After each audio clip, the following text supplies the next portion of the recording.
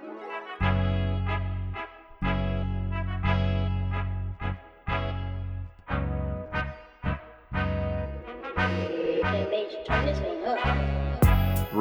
it in. Absolutely massive episode of The Read Option coming to you today.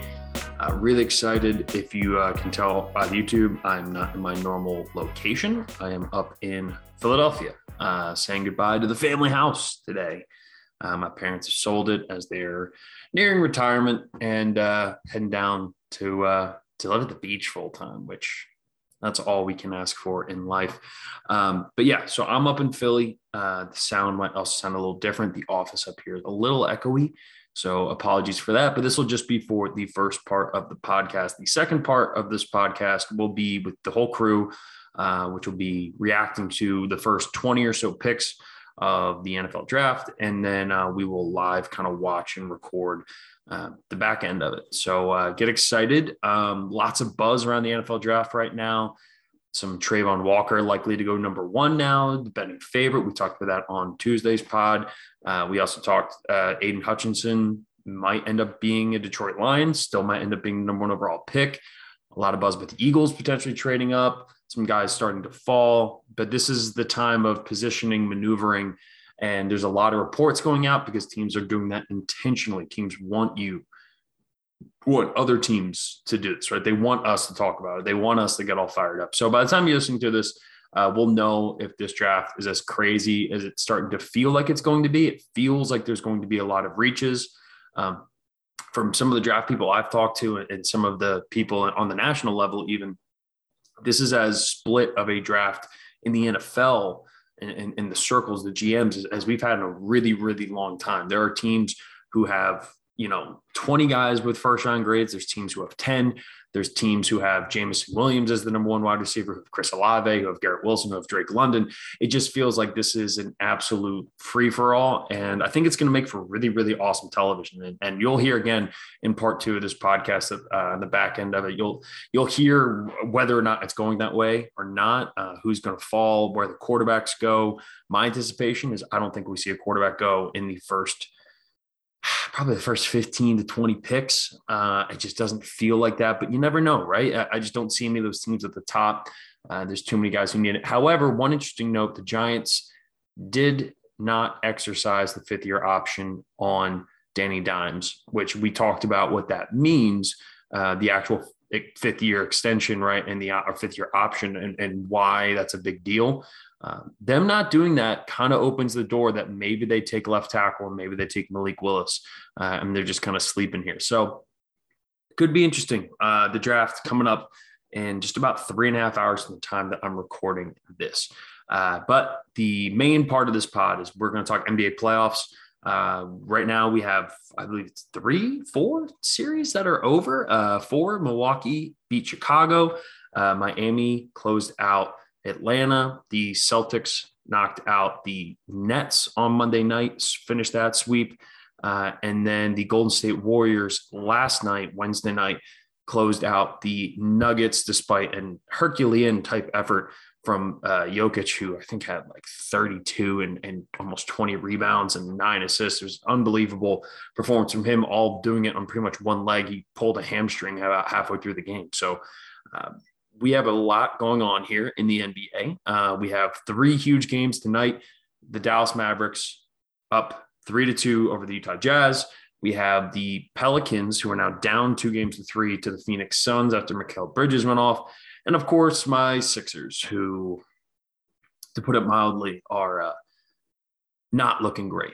Losing game 5 at home was a real big blow. And so now they got to win game 6 tonight before getting one last shot to avoid being the first team in NBA history to blow a 3-0 lead. And we'll get to all that. But I did want to start off on a little bit of a somber note.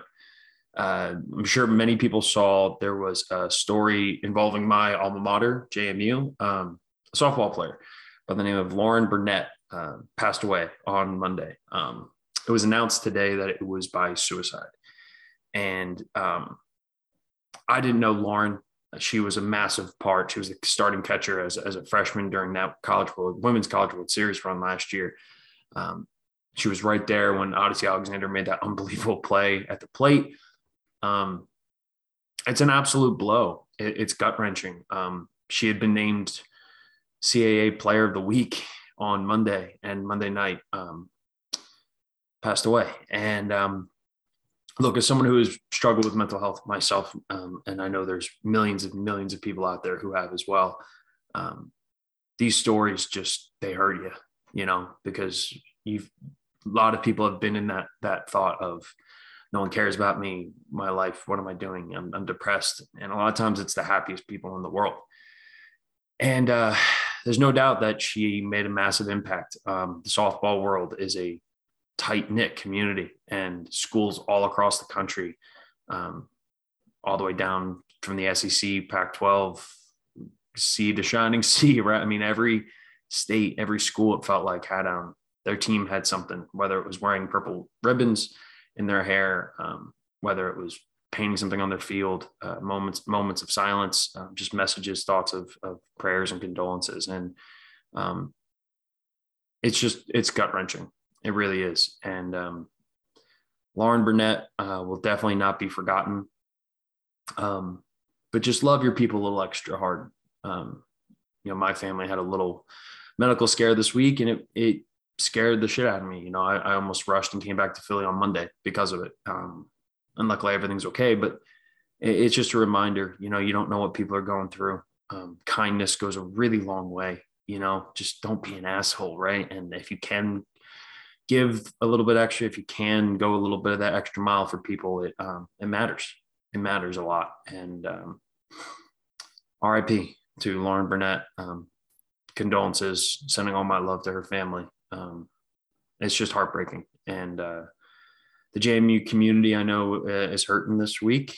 So just keep her family, her friends, everybody, that team in your thoughts and prayers, because it's tough. It's a really tough thing to go through for anybody, especially someone who created a lot of joy and happiness for a lot of other people. And a lot of times those are the people who are going through it the hardest. So reach out to your friends, your family, tell them you love them, and just share your life with as many people as you can. Let them know that you're there, because you never know what's going on inside of people's heads. So I just wanted to say that because it's an important message. It's an important thing, and it's not something people like to talk about in mental health. The stigma around it's getting better, but it still exists. We just had Ryan Leaf on last week, and Ryan Leaf was suicidal and waking up on the floor of a prison cell, wanting to end his life. And I know from talking to him as a friend, he has struggled with that even after his sobriety and after it. And you never beat mental health. You just work on it every day, kind of like your physical health. You're right. You might lose a lot of weight and get in shape, but that doesn't mean you're going to stay that way forever. You have to kind of work on it in order to feel your best physically. And I think that goes tenfold almost for how you feel mentally and emotionally. It just doesn't get talked enough. So again, sending all my love and pod from the pod, but I know Scotty and Vito feel the same way. We send our best to the Bernett family and JMU Nation as a whole. All right. Never an easy transition to go from that to basketball, but we're going to try our best. NBA playoffs, full swing. The Celtics swept off Brooklyn. Ben Simmons getting absolutely eviscerated by Stephen A. And pretty much everybody, which is really ironic. We were just talking about mental health, and if Ben Simmons is struggling with this mental health stuff, like I encourage him to step away from basketball, work on yourself. Don't put yourself in that environment. Don't put yourself sitting on the sidelines in sunglasses and some Gucci outfit, go take care of yourself because it's real. And I know his family's had a lot of issues as well, but this whole back and forth, and now it feels like people are dogpiling him harder than ever. And some of it's warranted and some of it's unnecessary, but the Nets are discombobulated. I mean, top to bottom. And this is not to take anything away from Boston. I mean, Boston was just a better team. Jason Tatum was the best player on the court the entire series. And defensively, what he was able to do matched up against Kevin Durant was spectacular. And it goes to show you, right, like how brilliant some of these guys in the NBA are, right? We still think of Kevin Durant as arguably the best player in the world, and Jason Tatum just kind of put himself on the map, went toe to toe with the Slim Reaper and put him out of his, misery a little bit. I thought it was interesting too, Kyrie after the game acknowledging for the first time publicly that, you know what, yeah, maybe the whole COVID thing and not getting the vaccine might have been a distraction. And I'm kind of like, you think, dude? You think it might have played a small role? I mean, it's unbelievable the lack of self-awareness on this guy. Or what's even worse is the lack of empathy. Like if he knew this whole time, like, yeah, I'm negatively impacting my team, but I'm just not going to say anything. The one thing I'll at least give credit to Matisse Thybulle, even though he's become a shell of himself and is unplayable in this series against the Raptors, but the one thing I at least give him credit on, he came out, faced the press, faced everybody, took it head on and just said, look, I understand this might hurt my career. This might hurt my team. This might do this, but like I had to make a decision that was right for me. And I went ahead and did that. I disagree with it. I think it's a really dumb decision. And I don't think, especially after him getting one shot, that like getting a second shot at this point, like why? It doesn't make sense to me, but at least I respect the fact that he did that.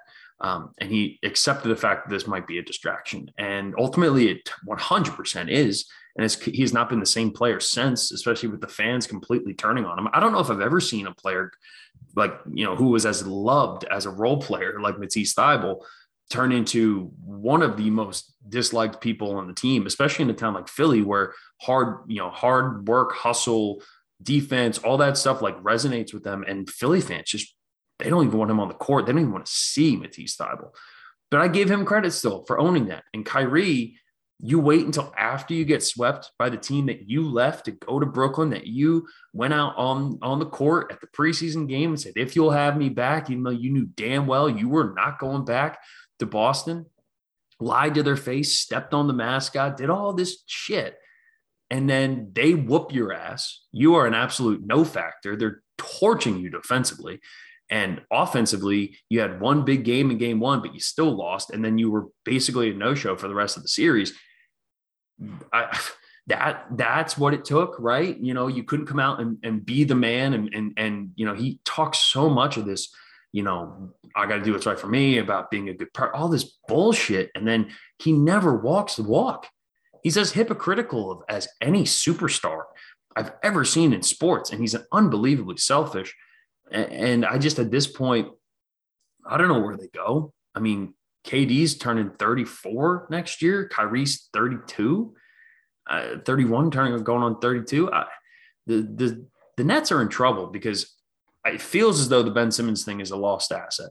I don't know how he comes back and is an impact player for them. So good luck, Brooklyn. And that's not to say that the Sixers are any better off. I mean, that's a trade that might go down as a lose-lose trade for both teams.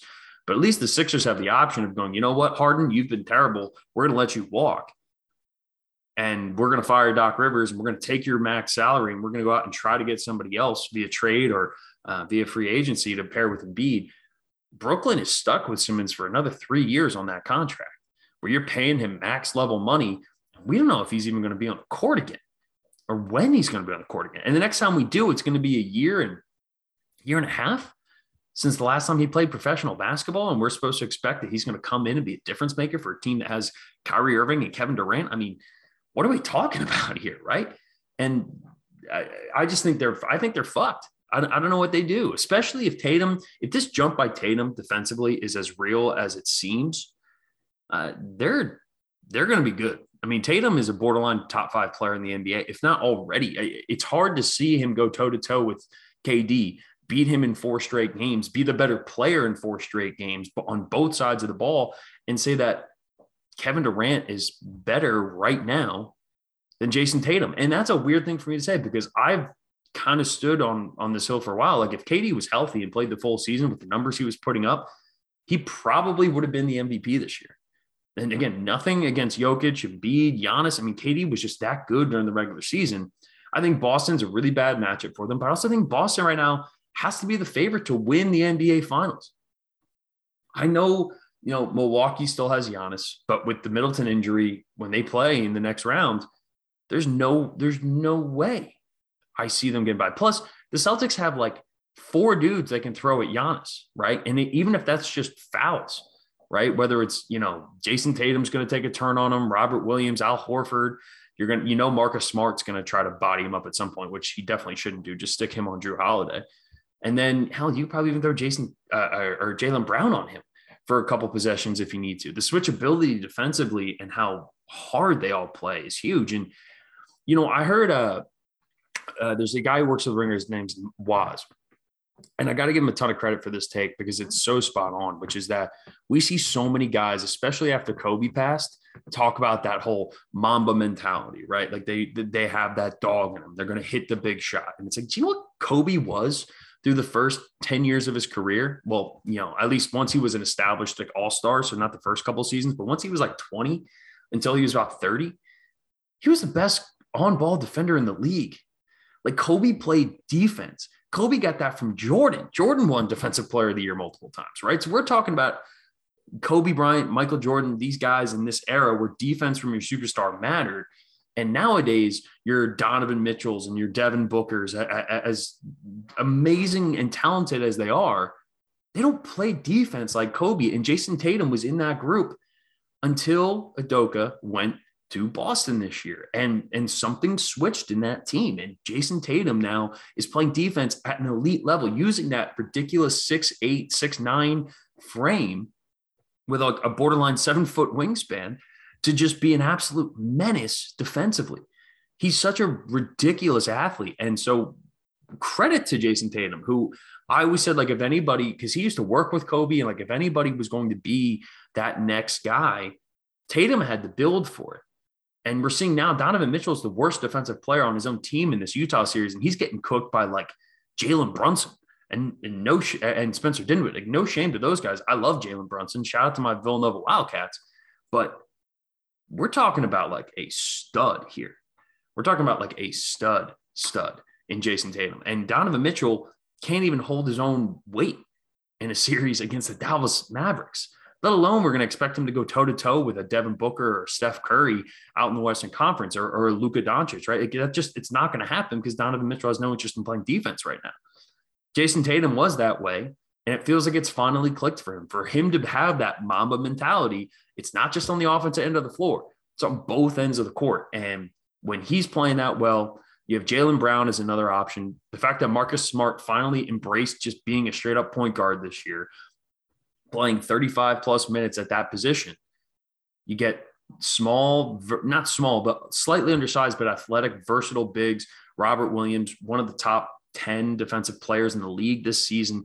Al Horford having a massive renaissance. And then you get these little guards. I mean, Derek White being able to take some of the ball handling off of Marcus Smart, right? That's huge for Boston. And because it also allows Marcus Smart to go ahead and be that annoying, pesky defender. And then you got like Peyton Pritchard coming out off the bench, who is like the most quintessential Boston, villain that we've had in a long time. He's like Danny Ainge 2.0.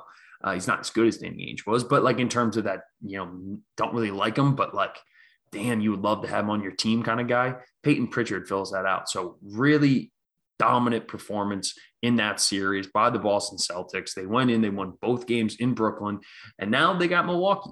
And without Chris Middleton, and I know Giannis is amazing, but without Middleton, and now we're relying on DiVincenzo and Pat Connaughton and Drew Holiday is still really good, but I don't see Milwaukee getting out of that series.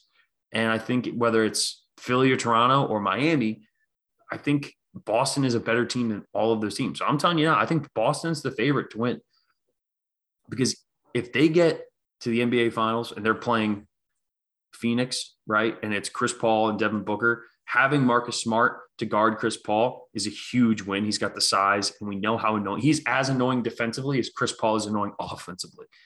And then Devin Booker, you can throw Jason Tatum on him.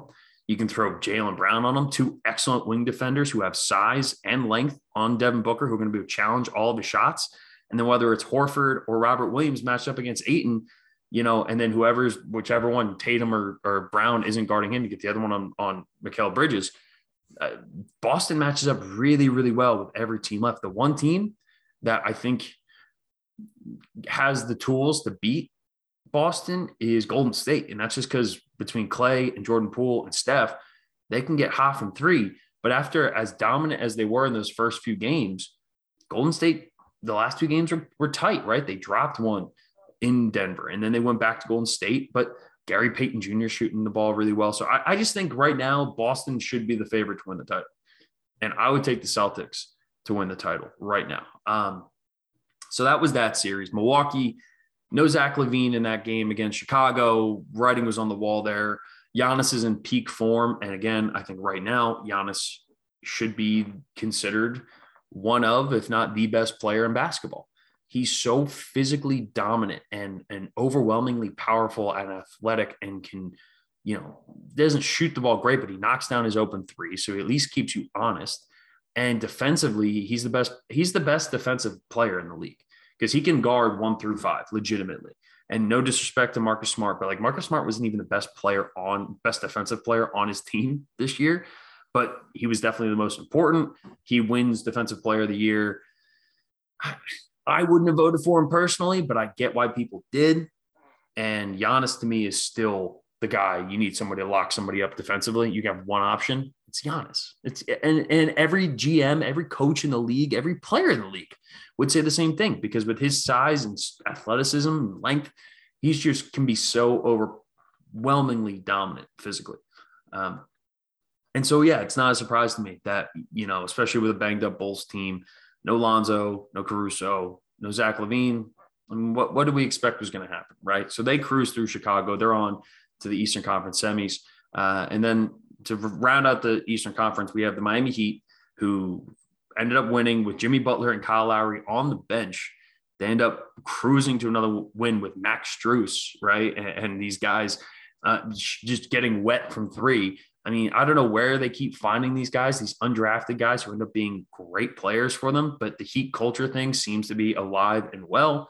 And I'm telling you now, like, I would not, as a Sixers fan, I am worried about that series because Bam is probably number 2 behind Giannis when you talk about defensive players and what he could do, just his athleticism, versatility, his ability to switch, and the way that they just play defense, passing off to one another. And the fact that they still beat Atlanta without Jimmy Butler or Kyle Lowry, basically giving them just a rest day, right? It was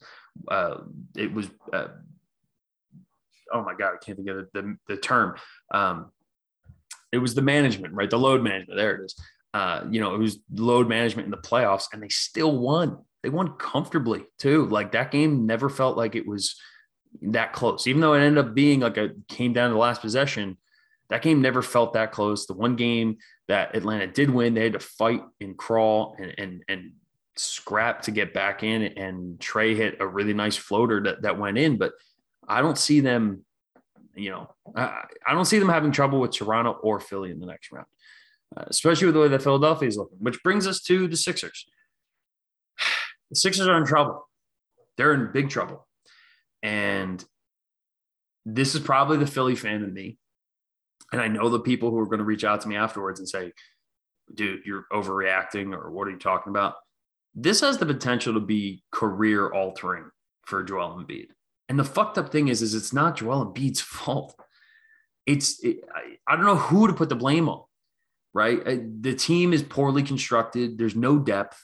I love Furkan, but I think Furkan has played his role, right? I think Furkan's time on the Sixers is probably done after this year. So you don't have another shooter off the bench. The Shake Milton experience, there was a time we thought he would be what Maxey is now, but that only worries me to what Maxey's going to be moving forward. I still remember when Shake Milton dropped 39, against the Clippers in a huge game in the regular season, right? Just a couple of years ago.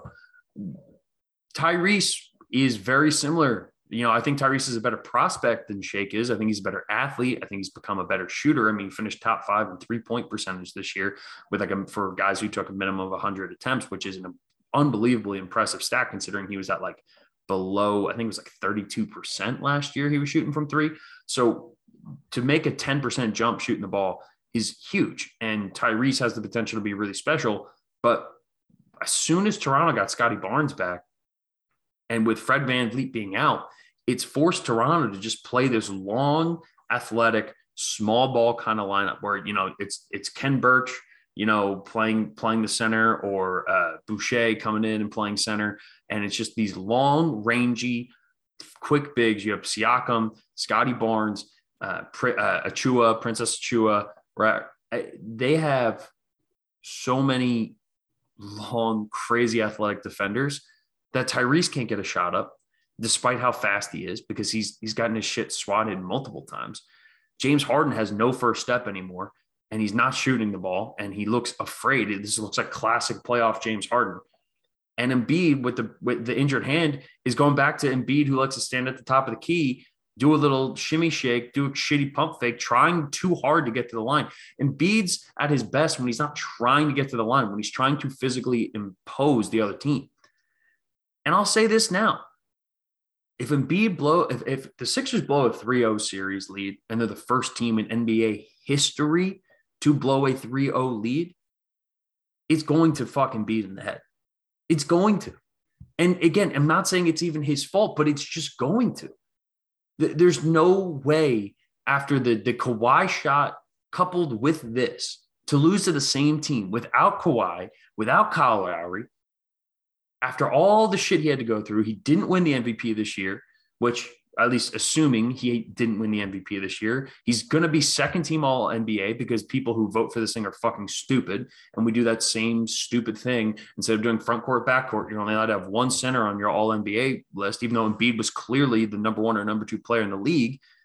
That stuff's going to get to him. And at some point, Embiid's going to feel like we as fans do, which is just exhausted. I'm exhausted by this. I'm exhausted by this team. I don't know what else we can do, what we can say. And I even was thinking too, like, weirdly enough, what might be the best thing for the franchise as a whole moving forward might be to blow this series. And I understand that sounds insane. But if the Sixers blow this series moving forward, you cannot bring James Harden back. There's no way you can give him $200 million. There's no way with how bad he's looked. And if Morey does, it's a fucking mistake. They still have enough to win in this series. They could win tonight, and this whole rant could seem really dumb. But even still, do I think they're going to get past Miami? No, I don't. They don't have the horses. And if you do lose this 3-0, then Doc is definitely gone. Harden should be gone. And if both of those are gone, then all right, Sam Cassell, you're up. Because Sam Cassell is the best coach on the Sixers coaching staff right now. No question. He is almost single-handedly responsible for what's happened with Tyrese Maxey. Sam Cassell, you're the new head coach. Doc, go enjoy being the head coach of the Lakers and fucking up again. And don't bring back Harden, because then at least you have cap space. You can get creative. Or do a sign and trade like you did with Jimmy Butler a couple of years ago. You sign James Harden to the deal and you trade him to another team. Or you make a deal with, I don't know, Chicago for Zach LaVine, right? Or you at least explore that, and at least you have the possibility. But we're running out of time with this Embiid prime era. We've now had back-to-back seasons. And I'm still holding out hope, which is wrong, but it's also what being a fan is about. And I talked about that last week, right? You take it with the highs and the lows, and I'm taking this as a high. I took it as a high last week. I'm taking this as a low, but I still believe. I still believe they can win this. I don't believe they can get past Miami. And if they are able to, and they're in the Eastern Conference Finals in 3 weeks from now, then I'll have to eat my words, and I'll gladly do so. But the first two games, Philly looked unbelievable. The last 3 games, the Sixers looked like shit. The Sixers didn't lead in regulation for the last 3 games. It wasn't until the overtime period that the Sixers took a lead when Embiid hit the shot, right? And then the last 2 games, they just got blown off the floor. They got blown off the floor convincingly. And Doc seems to have no answers. And now they got to go up to Toronto, in a place that has some of the most vile and disgusting fans in the world, with some of the shit that they say on social media, making fun of Joel Embiid's brother dying in a car accident kind of shit. But again, Philly fans, we threw a snowball at Santa Claus 65 years ago, so we're the fucking worst, right? But it's getting absurd, the amount of shortcomings this team has. And I pray Embiid finds a way to win this game tonight. But if they don't, And if it goes to game 7, I don't think they're winning game 7 either. James Harden has to miraculously age backwards 3 years, 5 years, and then they would win this game. But they don't know what to do. Embiid's hurt. And I just feel bad for Embiid because at this point, I don't know what else is happening, man. And I have this long theory, and if it happens, and I'm already planning it because I'm so fucking scared of this team losing again in an embarrassing way. And I don't know how much I believe in karma, but if it exists, this is sports karma. This is sports karma at its absolute apex.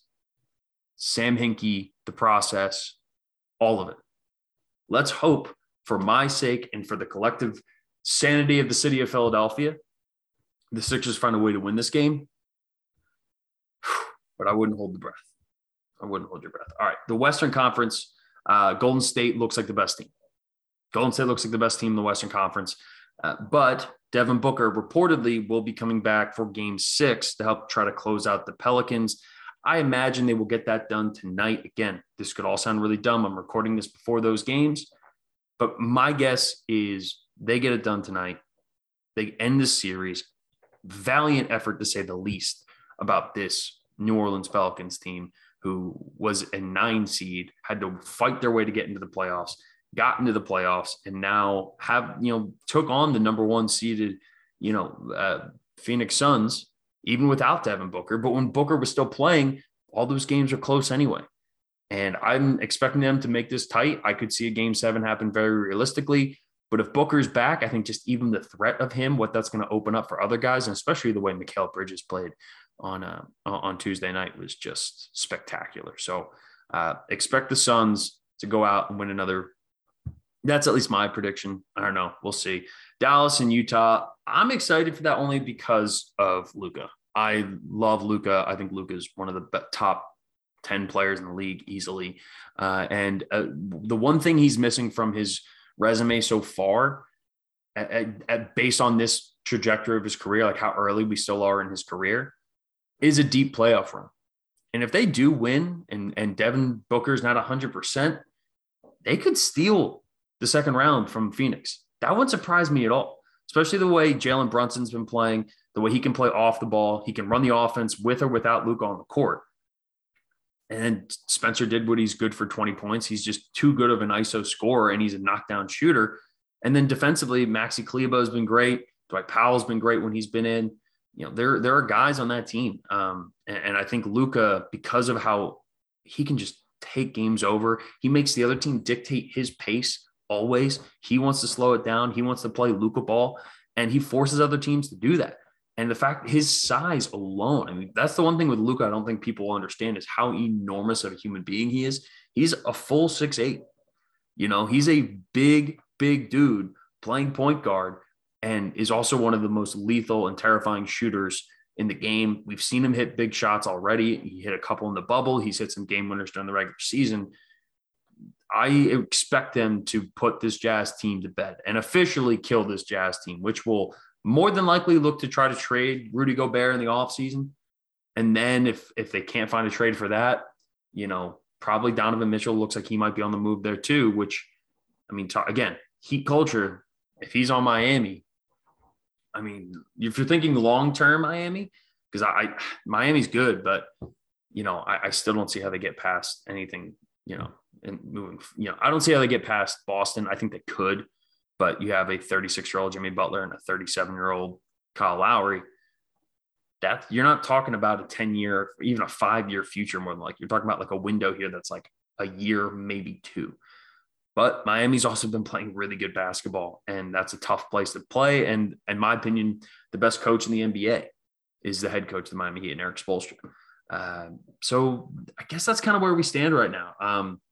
And then how did I forget the craziest series of them all? Memphis and Minnesota. The series has been drunk off its ass the entire time. Neither one of these teams, both of these teams want to win this series so bad. And at the same time, neither one of these teams want to win, it feels like, right?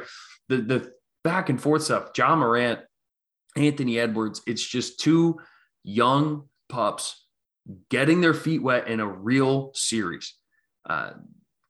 Karl-Anthony Towns is already not the best player on Minnesota. It's Anthony Edwards. D'Angelo Russell, I don't know when his contract wraps up. I think he's got one more year of it after this. Minnesota will be looking for that post-D'Lo era, because if he had, honestly, like Ricky Rubio, if Ricky Rubio was still on that team, like, we're talking about a much different series, I feel like. And God, Anthony Edwards and Ja Morant, just that dunk by Ja Morant, that was the best dunk we've had in the NBA in years. Like years. I mean, there's a great picture of it, and I saw a bunch of people say, like, if this was 1994, this would be on every 12-year-old NBA fan's wall, because it was absurd. And he just took the life of Malik Beasley, just absolutely took his soul with that dunk. But the Grizzlies can't shoot threes, which is why I feel like no matter who wins this series, I feel like Golden State's going to beat them. Memphis is a terrible three-point shooting team. Minnesota's inexperienced, the collapses they've had. They're winning that game by 4 coming down the stretch. And then even still on that last possession, Anthony Edwards hits an unbelievable corner 3 on a beautifully designed play. 20-year-old drills it in the corner with, 3 seconds left on the clock, and then decides he wants to go one-on-one with Ja Morant. Ja Morant blows by him. I don't know why he tried to get behind him, and Ja Morant gets a relatively easy look at the basket for a layup. And he can just hang in the air forever. And his body control while in the air, his ability to avoid defenders, it's so natural. But Memphis needs to learn they need some 3-point shooters. If you had a Seth Curry on that team, and they have some guys who can. I mean, Dylan Brooks is a good player. Desmond Bane's a really good player, right? Steven Adams when he's, but the other thing too is, like, Jaren Jackson Jr. is supposed to be that Robin, but right now it's not. Right now he can't stay on the court. I mean, he's fouled out of 3 of the 5 games that they've played. In the other 2 games, he had 4 or 5 fouls by the end of it. I mean, his fouling is terrible. And we talk about how bad it is for Karl-Anthony Towns. The fouls that Jaren Jackson Jr. is taking are bad. And so that series goes back to Minnesota on Friday night. That's must-see TV, and I cannot wait. That whole series has just been absolutely electrifying from the get-go. So get excited for what you guys will know listening to this tomorrow, what's already happened on Thursday night's game. I'm either going to sound really smart or really dumb. Pray for me, please, retroactively, I guess. Or at least, when you're listening to this, have an extra beer on Friday night, because if the Sixers lose on Thursday, not only will my collective mental health, but all of the city of Philadelphia might be on fire. Go Sixers. Enjoy the playoffs. We'll be back on the other side of this break. We'll be at draft time. We'll be about 20 picks in. I'm excited. I know the boys are excited. So hang around. We'll be back in a sec. All right, so you've heard the open. You heard me talk before the pod even started, at the very beginning of the opening, about how I was pretty sure that this draft, and my thought was that this draft was going to be insane, and there was going to be chaos, and there was going to be just craziness all over the place. And you also heard me say that the Philadelphia 76ers were going to lose. Well, I've never been happier to be wrong in my entire goddamn life. The That's NFL right. draft, You got to wear it. The NFL draft has been drunk off of its ass. The Sixers won by 30 in Toronto. Right now, Chris Paul started the game 14 of 14, and it looks like the Suns are going to clear that off.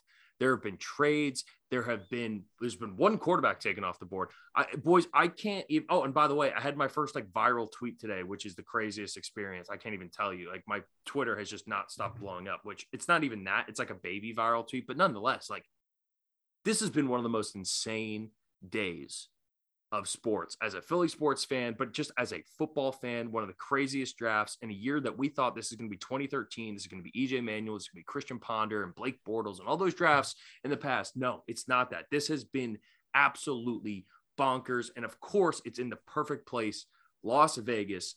We should have known this was coming, boys. We should have known this was coming. So I'm going to let my brain, because right now my brain feels like somebody took a pint of ice cream and left it out when they were drunk on the counter and then went and turned on Netflix and fell asleep and then woke up 3 hours later and then they found just melted ice cream. The puddle emoji. Yeah. That is where my brain is at. So I'm going to let you guys go while I try to collect my thoughts right now, because tonight has just broken my brain. AJ Brown is a Philadelphia Eagle. Jordan Davis is a Philadelphia Eagle.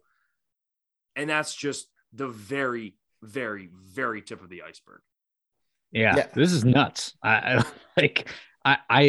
the more I read leading up to like even the hour before the draft, the more I was like, oh my God, this is going to be absolutely insane. Like 1-2 are going to be chalk, Trayvon Walker and Aiden Hutchinson, and everything else is going to be like completely insane. And then it was relatively mundane until 12, 13 when we started getting just absolutely electric. And it's been so much fun. Devin Lloyd, oh God, dude. What's been incredible is that like when the 8th pick happened and Drake London went to Atlanta, I was actually watching with our boy James for a little bit. And I would instantly turn to him like, we could see a run at wide receiver here, which is historic. I could see 6 in the next 10 picks, and 6 in the next 10 picks. Wide receivers were taken. You called it. Dude, it was incredible to see Dotson go that early. The Burks trade. Yeah, right. Eagles, right. I mean, but just to see some of these guys go, I love the Lions moving up, the Saints, the Jets, all getting their guys. I love some of these picks. I mean, you're talking about some all-time duo receivers now. When you're talking about, I love the Olave with Thomas. Like, there's been so much movement, and Kyle Hamilton dropping to Baltimore feels like a perfect fit, right? He feels like a Raven. So like it's gonna be really fun. I Ed Reed type, Well, and by the way, for me, the steal of the draft was Thibodeau and Neal at 5 and 7 going to the Giants. Like, they got 2 guys that we could have seen go in the top 3. Yeah, no, the fact that, Thibodeau at 5 was a little, I thought we were going to see a drop, right? He was the guy, he was the trendy pick that everyone was like, all right, Thibodeau is going to drop here. Yeah. By the way, as we're doing this, the Dallas Cowboys pick is in at number 24. So we will have our reactions as the back end here of the draft comes through. But the Thibodeau draft pick was surprising, only because I was expecting him to fall more than he did. But the Giants got, I think, probably the highest upside player on the board at that time, or at least one of the highest upside guys. And then Evan Neal dropping to 7 was huge for them. Carolina took Ike Kunu, right? So they shored up their offensive line. It felt like everyone in the top 10 did what they were supposed to do. I was a little surprised that Atlanta took Drake London over Garrett Wilson. I thought Garrett Wilson would be there for sure. But instead, we have the Wilson duo, which is Zach Wilson throwing to Garrett Wilson in New York, which is a fantastic move. And Scotty, you texted us right after the 10th pick saying, man, this draft is pretty boring. Where are the trades? And then literally from picks 11 to 18, I manifested it. In those 8 picks from 11 to 18, there were 4 trades. Literally 4 out of the next 8 picks were traded, including 3 in a row, 11, 12, and 13. As we were talking now, Tyler Smith just drafted to the Dallas Cowboys, offensive tackle. Interesting move. But Tyler Smith going in the first round, that was a great call by you, Scotty. But the whole draft was just so far, and this whole first round, we're talking about, we're 24 picks into this thing. It has just been unbelievable. So I guess I said this to you guys before we started talking, right? And I'll be honest with you guys, we don't really have much of a plan for this segment of the pod, because it just feels like mayhem. And I was expecting some chaos. I was not expecting this much chaos. So we're just going to try to rip on the fly here. But I have to. Speaking of fly, how about fly, Eagles fly? That's exactly what I was saying. I feel like the Eagles are right now, as we sit here on pick number 25 to the Baltimore Ravens. Damn, we didn't even mention Hollywood Brown traded to the Arizona Cardinals. Yeah. Too. Have the Eagles do. Is the Eagles where we start? Is that where we start? Or am I being a homer? Because it feels like that's where we have to start with. No. I think they've had the best night of the draft with what they've acquired talent wise versus what they've had to give up. Now they've had to give up a lot. They've given up the third, the 2/4, and the 5th, right? Something like that. So they gave up a third rounder this year. I believe they had 2 or 3 third rounders this year. So they didn't give up all the thirds. They gave up a third and their 18th pick this year to get AJ Brown. And they signed him to a $100 million deal. It's only 57 guaranteed. which likely means at its I mean, this is basically a similar deal, a little bit lower than like what Kenny Galladay got last year, right? Kenny Galladay's deal, I think, was upwards of like 85 million, but it was like 54 million guaranteed. So we're no talking touchdowns. Yeah, exactly. AJ Brown in 3 years has 24 touchdowns, 3,000 receiving yards, and 125 catches, right? So and he's also missed some times with injury, but we're talking about an absolute stud. Perfect combination receiver with Devontae Smith. Now, in our mock draft, I had the Eagles at 18 taking Treylon Burks. Treylon Burks did go 18, but he went to the Tennessee Titans. The remarks, right? And it was so funny that this trade happens. Tennessee takes Treylon Burks, right? We have a trade. Thank you, Scotty, for updating it. Baltimore and Buffalo swapped from 23 to 25. Okay, so that makes sense. So Buffalo did trade up to get Trent McDuffie, the cornerback out of Washington, and that is why Baltimore, who had traded that pick with Arizona to get rid of Hollywood Brown, but to get 23, is now drafting at 25, and we'll see where that's going now. It was funny on the ESPN broadcast. They showed like the player comp for Treylon Burks. It was AJ Brown. Right. And so I'm texting, and shout out to my buddy Ryan, who listens to the pod. He's one of our OG listeners here. He texted me saying, it was like, Treylon Burks could be anything. Treylon Burks could be AJ Brown, right? If Treylon Burks pans out, he's AJ Brown, right? Or he may not be, right? I guess there's a small percentage chance he could be better, but realistically speaking, that's a really high bar for him to set, right? If that's the expectation for him, that's a lot of expectations for him. And yeah, they have Robert Woods there, but we're probably not going to see Robert Woods until about week 4, week 5 anyway, right? So Treylon Burks has a lot on his shoulders already. AJ Brown's going to a team where you already have a number one wide receiver who's hit. Vito, you mentioned before the pod, Howie Roseman has not had good success drafting a wide receiver. So why not fucking trade for one who's already a Pro Bowler? And by the way, he's only 24 years old. You have him for 5 more years under control, and they still have both first rounders next year. Yeah. I mean, they gave up a little for him, in my opinion. I mean, this is a ridiculous grab for the Eagles. I think that you're getting a guy who's young, who's great talent, right? I mean, he was opposite of I was missing his name earlier. Julio? Julio. He was opposite of Julio when they were together. He was still outshining Julio. Julio's later in his career, but he was absolutely doing all of those things that you're used to Julio seeing. And it was fun seeing him on the same field. But he, without a doubt, has that talent, and he's young. This is a just absolute steal, I feel like, for the Eagles to only give up, I believe, a 1 and a 3 basically for him, right? Yeah. Well, and think about it this way, right? Because, Vito, your reaction to the Jordan Davis trade where they moved up to 13, and Louis Riddick said something on the broadcast because the Lions traded up to 12 to draft Jamison Williams. And he essentially was saying that, like, the Lions cucked the Eagles and were saying, like, they got him just ahead of the Eagles at 12.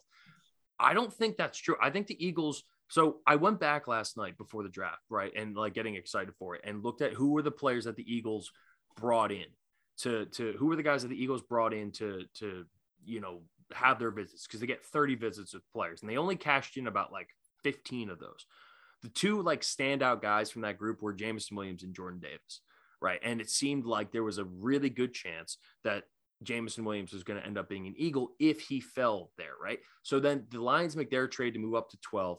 They take Jamison Williams. I think the Eagles looked at it as like, hey, if we have the option there, we can take either. But they knew that Baltimore really wanted Jordan Davis because of that Calais Campbell kind of comp, which a lot of people were saying.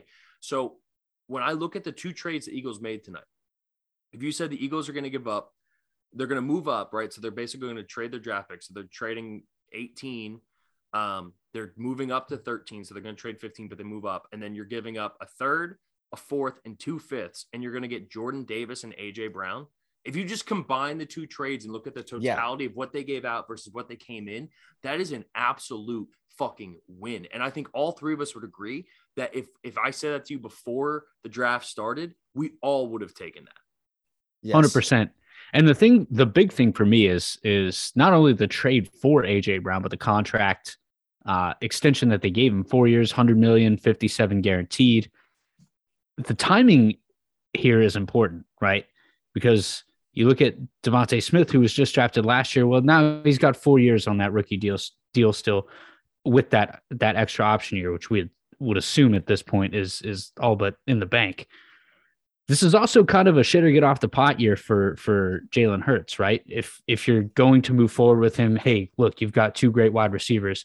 If you're not going to move forward with him, either you have an attractive wide receiver room for a free agent quarterback to come to, or you take one of those two first round draft picks that you have next year that you didn't have to spend on any of these trades so far, which great job by Howie there, to move up in the draft to get your guy who's going to be a rookie quarterback next year. And whether that's Bryce Young or CJ Stroud, whoever, and you then have a quarterback that's 5 years under control. So you have a huge amount of super cap friendly space here for the Eagles to be really successful with really good players.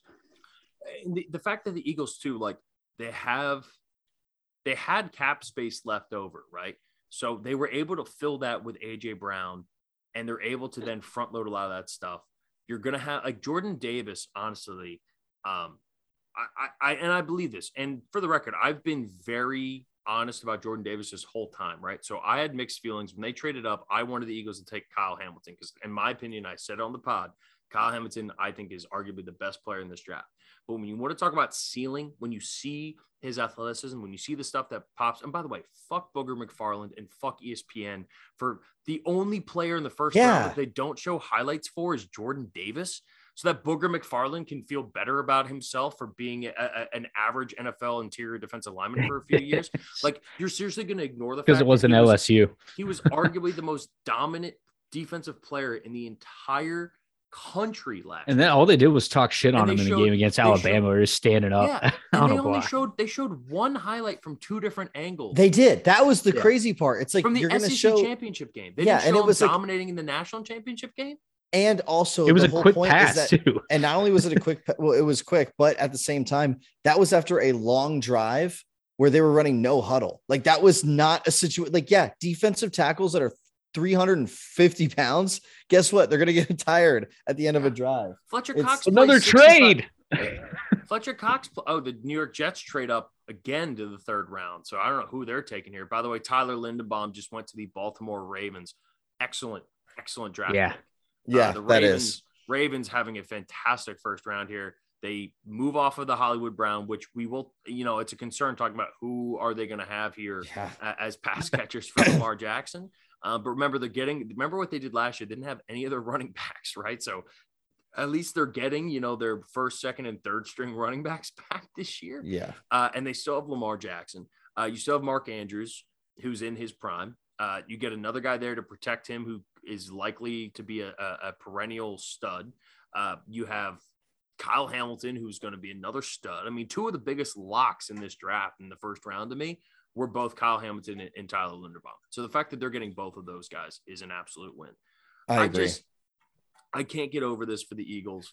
Jordan Davis, the weight thing is a concern. I get it. And I've been very honest about it. But I've also been honest in saying that if his weight is under control, if he's playing at that 320 to 330 range, he is going to be an impact player immediately in a position where there just aren't guys who there's a handful of guys who can do that. And there's no one in the NFL at his size, at his weight, who can move the way he can. And so I'm not saying he's going to come in and immediately be Calais Campbell or Aaron Donald or Fletcher Cox or any of those guys, but he can come in, learn from guys like Fletcher Cox. And which is huge.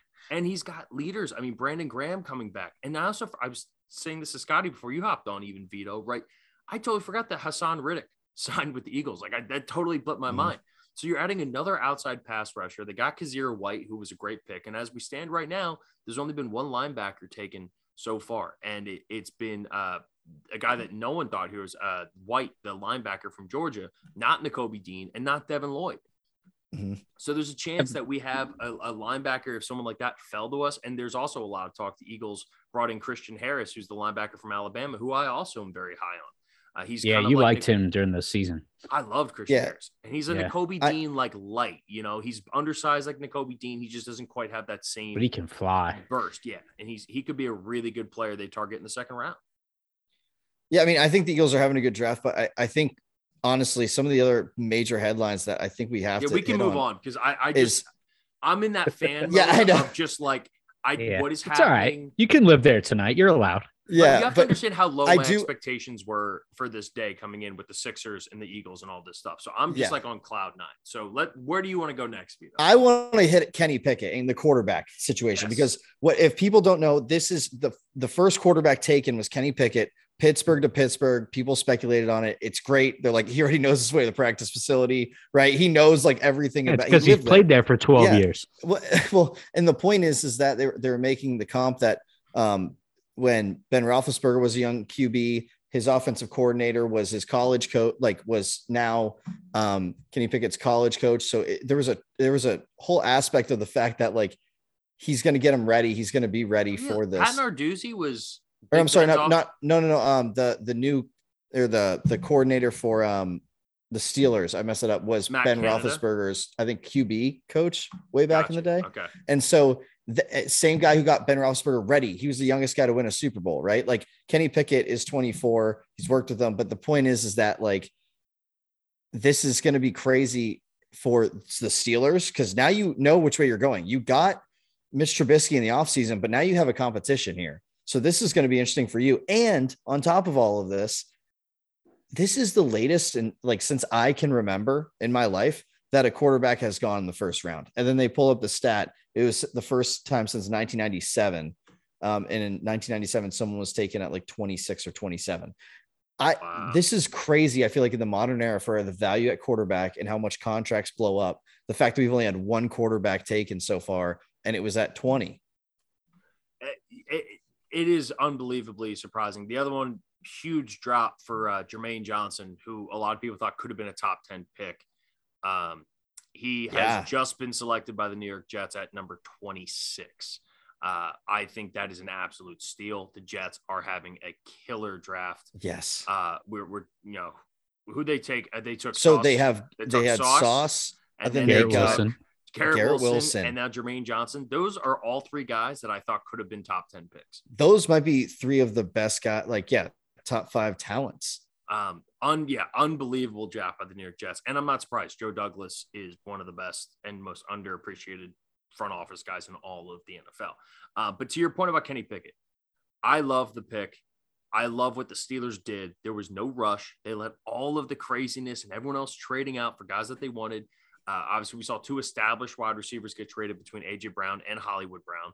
Ironically, both of them with the last name Brown. And now we have, Kenny Pickett falling to you at 20, right? And you look at that roster. It was a playoff team a year ago, albeit by the skin of their teeth. But we're talking about a legitimate playoff roster with a really good defense, with skill guys already there, with a good running back.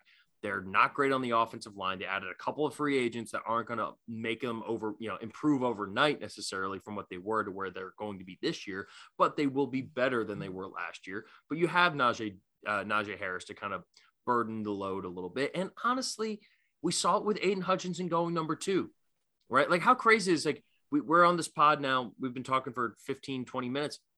We haven't talked about number 1 and number 2, Trayvon Walker and Aiden Hutchinson, other than Scotty briefly, glanced over it.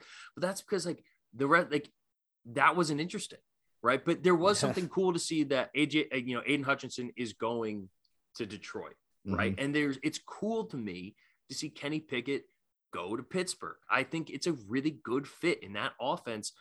The upside's obviously not there with Kenny Pickett. We talked about it, but he's mobile. He's got a good arm.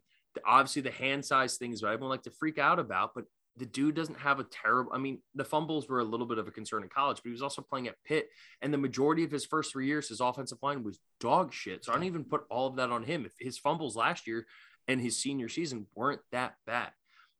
Kenny Pickett had unbelievable numbers. He's accurate. He gets the ball out quick, and he's got good wide receivers.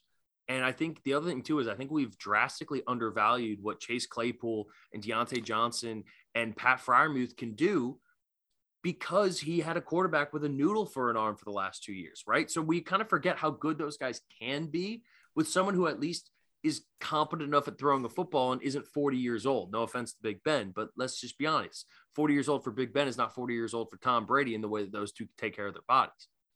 Yeah. I don't know. To me, it's a cool story, I guess, if you're a Pittsburgh guy. Remove or your fan. bias for a second. Yeah. For a second, Scott. It's cool. But like, you have so much more pressing needs. You really, you invested all of that capital into drafting Najee Harris last year, and you're just content with running him into the ground like you did with Jerome Bettis, like you did with Le'Veon Bell. Like, I just don't get it. Like, draft the guys that are going to protect those assets instead of reaching for a quarterback. I don't. For him? Yeah. Mitch it doesn't matter at that point. Like, call this year a wash if you really want to. I still think you're on the fringe of a playoff team, even with Trubisky as your quarterback. But like, you need somebody to block for them. But I mean, if you think you can get a franchise they got the first quarterback. They got the quarterback of their choice out of the class at 20. And it's it's fine. The guy if that's your guy, that's fine. But you're wrong. I'm sorry. But you don't. But that's the thing, Scott. You don't know that. Yeah. You don't know that. You may think that, but you don't know that. Right. And the thing is you just said, like, invest all that capital. What did they do? They didn't trade up to get Najee Harris. They didn't do what the 49ers No, but did. they're going to run him into the ground. Yeah, but and is that, I would rather have someone run into the ground than a quarterback who didn't play it all his rookie year. Yeah, what are they going to do in 4 years when Najee Harris is broken? He's got one leg, and they say, "Oh, go to the Jets." Scott, they'll draft another running back because that's what everyone in the NFL does. That's not just Le'Veon played for 6 years in Pittsburgh and was a stud for 6 years. Jerome Bettis played till he was late in his career. So I don't know. That comp does not make sense. That line was incredible back in the day for the Steelers. Yeah. He played late in his career. And I get it. The offensive line's not good in Pittsburgh, but at the same time, you have skill positions, right? The offense, Matt Canada, it's a screen offense. It's a West Coast offense. It's get the ball out quick and get the ball into your playmakers' hands. We're not talking about like ground and pound. We're not talking about like what your Niners do. And to be honest, the Niners, I would rather do what Pittsburgh did and let someone like Kenny Pickett fall to me than do what San Francisco did, which is waste first-round picks and future first-round picks for a dude who's sitting on my fucking bench. Because at least they let Najee Harris come to them. And I thought that was a reach at the time, but we see Najee Harris is a stud. He didn't get hurt last year. He looked just as spry in the playoffs as he did in week 1. He's young. And I think the other thing for Pittsburgh, like, I couldn't believe some of the linemen that were taken in the mid round. Like, I feel like it was literally for like 10 to 12 picks straight. It was lineman and wide receiver. Like, we had 2 guards go. I guess the only one that exception is Hamilton, but like we saw Green go to the guard, go to Texas A&M. Kenyon Green. Yes. Kenyon Green. And then Zion Johnson. Yeah. Which was a great pick. I mean, I was so mad as a Broncos fan. The Chargers, this is a great move. Picking another guard to protect your assets, to just, I said in the mock. Yeah. You're just building up your team. And it's like it's a thing that no one's going to notice and circle and say they won the draft. But at the same time, they're doing the next logical thing to making their team even better. They souped up the defense with money. They're souping up the offensive line with draft picks. I love their move here. Yeah. And I'll say this. I was surprised that LA went with Zion Johnson as opposed to Penning. I thought they would go, because Penning can slide in. Like, if you wanted if you need him to play guard, he could play guard. Right. I thought that was a really interesting move on their part. And I think they're just talking about, hey, like, and I get it. The interior, like, that's a huge hole that teams don't like. Safety, interior offensive linemen, like especially the guard position, are the most overlooked positions. And you look at a team like Baltimore that's not that far away that had terrible injury luck, and they go out and get arguably one of the top 5 players in the entire draft in Kyle Hamilton. That's a fucking awesome move. You look at what the Chargers did, because I like Zion Johnson better than I like Kenyon Green. So they go out and get arguably the best player at that position just to hop in and be an interior offensive lineman. That's going to help Justin Herbert a lot. Like, the value of the Eagles going out and getting Brandon Brooks the year they won the Super Bowl was massive. Like, you can't undervalue that stuff. It's just teams typically don't value it in the draft. And that's part of what I kind of love about this year, is that because there wasn't as many quarterbacks and because we had that run of wide receivers, it forced teams to start to value positions in the first round that they normally wouldn't, because the talent is right there and it fits what they needed at the same time. Because normally it's like, oh, well, the talent is at cornerback, it's at wide receiver, it's at edge rusher, which there's plenty of that. But because all those guys got taken off the board so quick, the teams that were like in the middle, the Baltimores, the Chargers, teams like that, they were like, all right, well, we need this thing. And also, because of this weird draft, that also happens to be where our board's falling out. So we can take Zion Johnson. We can take Kyle Hamilton. I mean, the Baltimore Ravens getting Kyle Hamilton at 14 is absolutely the steal of the draft. And you said it, Vito. He is an absolutely perfect fit for what the Ravens do. Like, unbelievably perfect fit for what the Ravens do. And to your point, getting Linderbaum, like that's an absolute steal on the offensive side. It's just so what an incredible draft. That's a solid draft. That's that's exactly, we'll wait years from now and hopefully we're still right, but those two seem like they're sure things. So Jaguars pick is in at 27. Yeah. It is, and it's one of my favorite players in the draft. Yep. It's a great pick from Jacksonville. Scotty, I know you're a little bit behind his stream. No, yeah, that's a huge pick. Utah linebacker Devin Lloyd to Jacksonville. Loving Jackson. I mean, look, and we can talk about this now. I'm all my names are getting off. The Trayvon Watt. Billy. I'm sorry. My brain is literal mush right now. What the Jaguars have done here in their first two picks, I'm loving, right? Yeah. It's definitely a risk not going with Aiden Hutchinson, right? I get it, but I kind of love it given when you look at their defensive line, and we talked about this a little bit earlier in the week. When you look at their defensive line and you see Josh Sweat on the other side, you already have a little bit of stability there.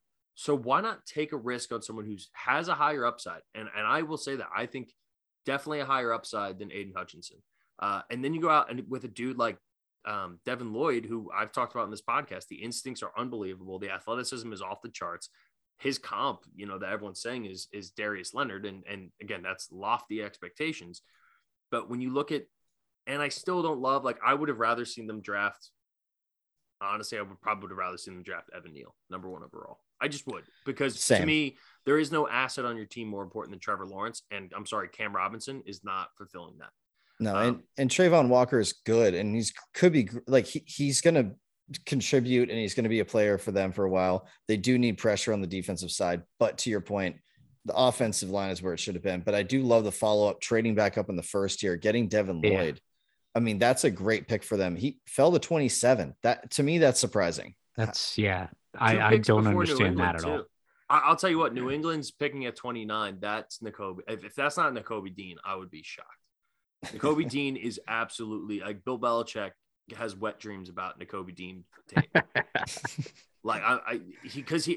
have wet dreams about Nakobe Dean tape. You kidding me? That dude's an absolute freak of nature. Incredible. He's unbelievable. And the fact that he's going to be the third linebacker taking out when he was arguably the best player on the best college defense, arguably of all time in college football. And he's a specimen too. I mean, I get he's undersized, but this is the thing, NFL front offices outthink themselves. Nakobe Dean's just going to be good.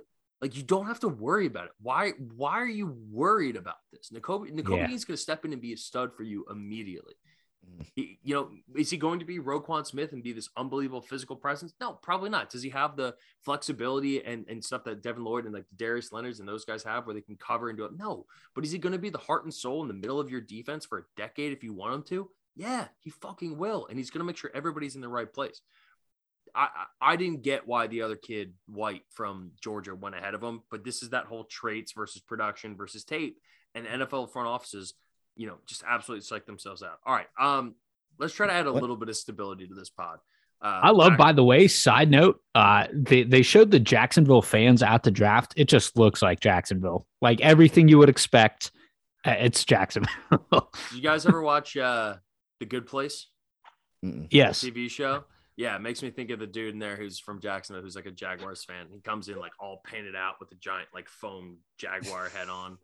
It's beautiful. There was a lady in a Jaguar print dress. It was nuts. Who was the draft pick that you saw tonight that raised your eyebrow the most? That you went, huh? I don't know if I really like that one. I would say, well, I was thinking what you were saying is raise your eyebrow, oh, here's the first time it deviated. And I think, well, just a pick that you didn't like. And it doesn't, I mean, you might like them or whatever, but I think that's kind of what's weird about this draft is there weren't a whole lot of them other than I felt like there might've been some reaches for wide receiver. Yeah, but that run was crazy. That's a run we've never seen. So I get it. But honestly, to me, again, we talked about Cross and we'll see what happens there, but I think another one that was surprising. I liked it. It was surprising and I liked it was the Stingley Jr. pick at 3. Yeah. I just didn't think that was going to happen, but that was surprising and like, oh, nice. I think you're right. I think this whole draft has been pretty good. And then we saw a little run. We had McDuffie go at 21, Elam go at 23. A lot of corners came out. I mean, 2 of the top 4 picks were corners. And I think in general, I think that's the theme I'm surprised with is how many corners were taken with wide receivers.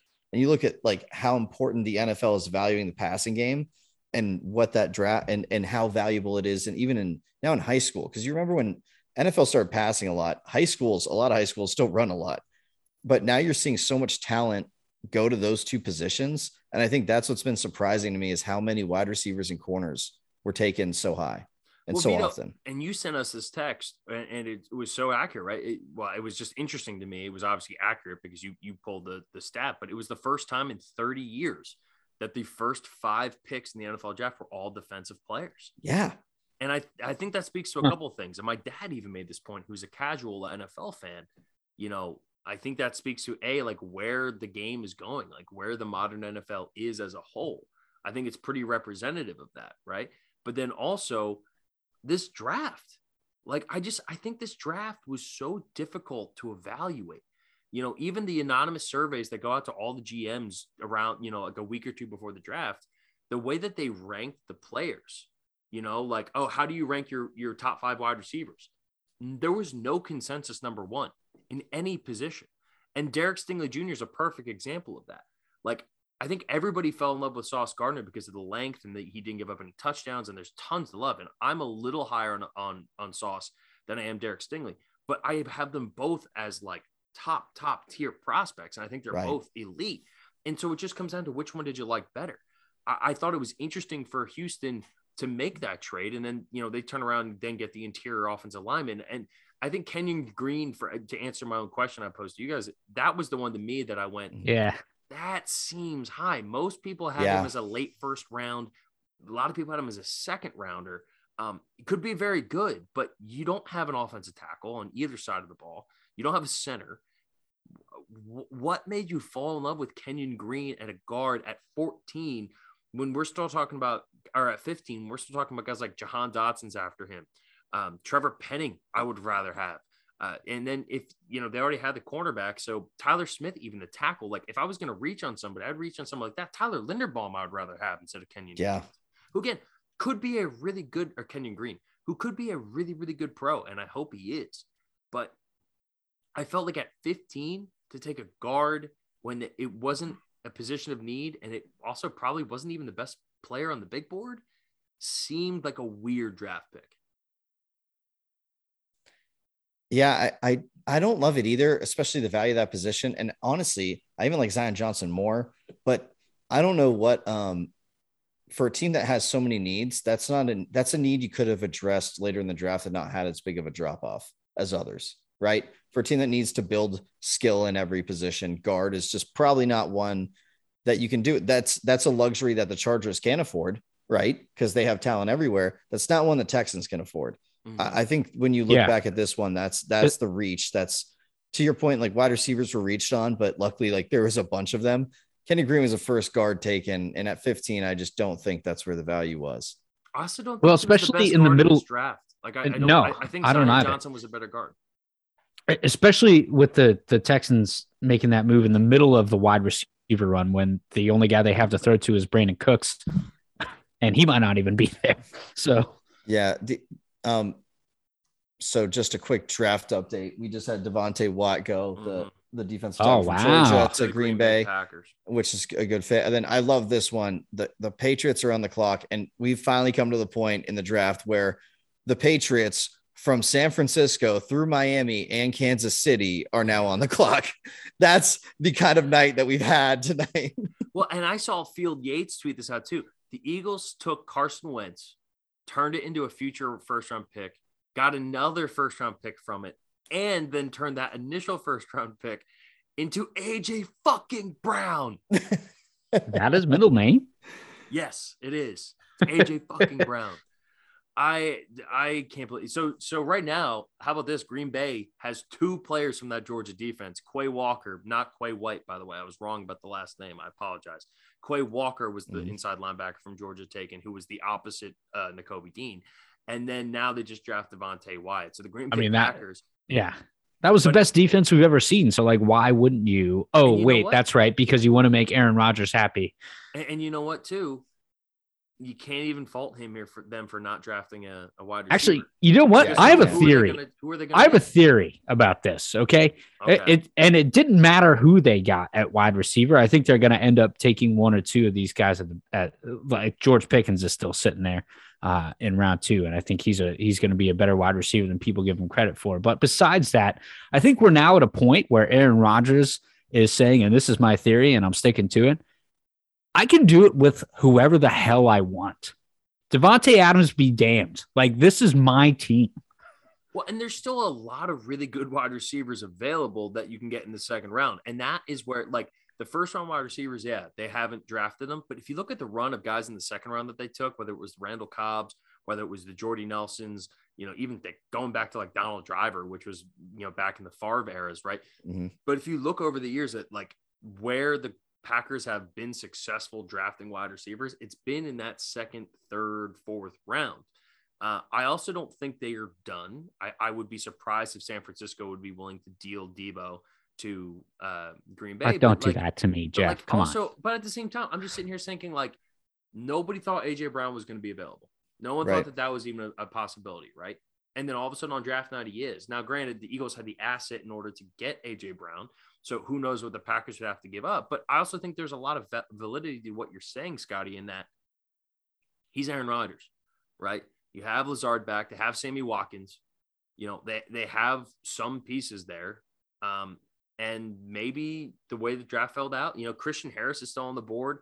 There's still going to be other, like, I'm trying to pull up the best available list here because you still have guys like Sky Moore, who's one of the best names in all of God. You have John Mechie still. You still have Pickens. You have Alec Pierce from Cincinnati, David Bell from Purdue, like Tyquan Thornton out of Baylor. Like, there's a lot of really good pass catchers still available that if they want to end up getting somebody a little bit later on, second rounder, and they can go get 2 studs who played on a championship defense.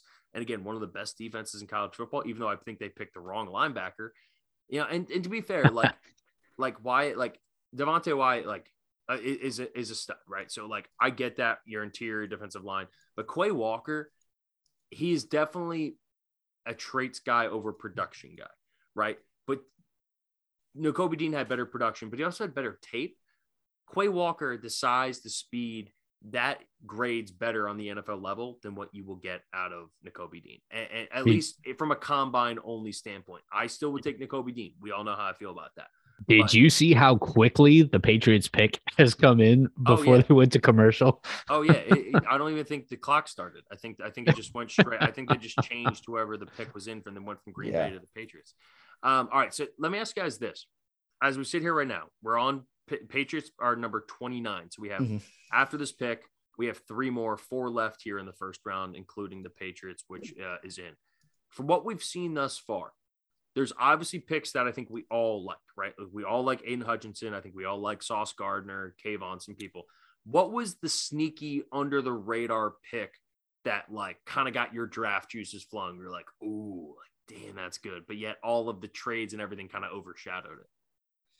I really like the Dotson pick. And I think there's a little homer in me, but Dotson going to the Commanders, the whatevers, the Washington whatevers. To go on the opposite side of Terry McLaurin is incredible. Now you have 2 guys who are just, I feel like stud receivers. And for my take, Terry McLaurin, I think is underrated. And I think he is now like in a position where I would equate him as like one of the best wide receivers out of the Big Ten in the last 3 or 4 years. Right. I think he's the best wide receiver out of the Big Ten. And so like, well, in the last 3 or 4 years, I think so. That's what I mean. Like in the last, who else is even in the conversation? You got 2 that just got drafted right behind him. But we don't know what they're going to do. I mean, and I think the point is that you pair him with another great one in Dotson, who I absolutely love.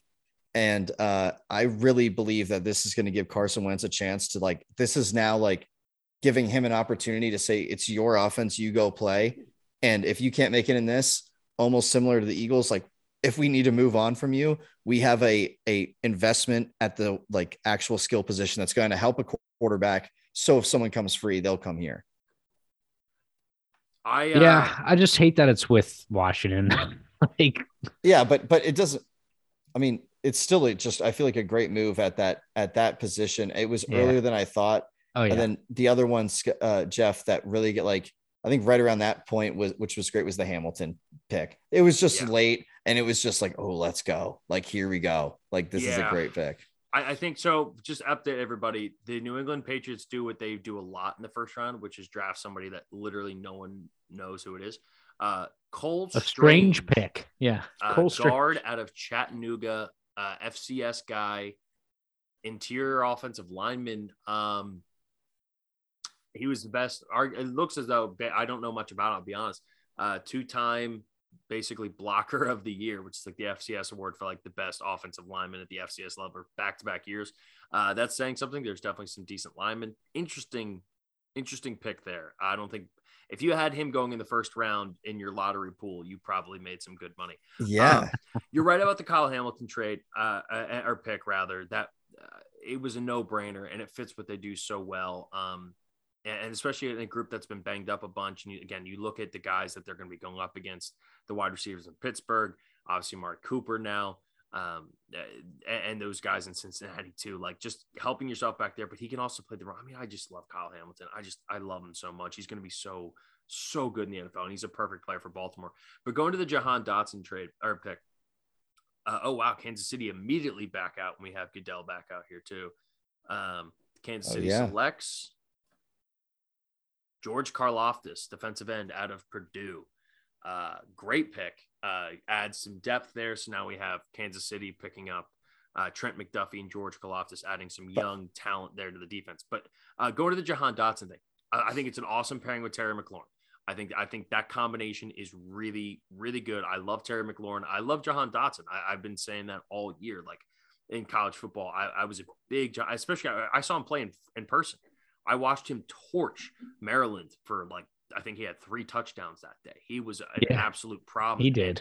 And he was a monster, right? So, and he's not just the deep threat. He's better than KJ Hamler. He's a more complete player. So I like that combination. But I did have this question, or at least this thought. Because when the AJ Brown trade came in, I leaned over to my mom and I said, how pissed do you think Carson Wentz is right now? Seeing all these weapons around Jalen Hurts, whether it was Miles Sanders, Dallas Goedert, Devontae and AJ Brown. But then you look over to Washington, you're like, yeah, but they got Terry McLaurin, and they also now have Jahan Dotson, and they also have Logan Thomas at tight end, and they also have Antonio Gibson in the backfield. But it's Washington. Come on. For sure. But just also still, that aside, which core would you bet on? Because I still think it's Philly. Just because of the proven commodity of A.J. Brown. I just think A.J. Brown's better than Terry McLaurin. I don't think it's a huge gap. So then it's like, well, do you like Jahan Dotson or Devontae Smith better? Do you like Dallas Goedert, Logan Thomas better? I just think at that point, I'm leaning more towards Philly.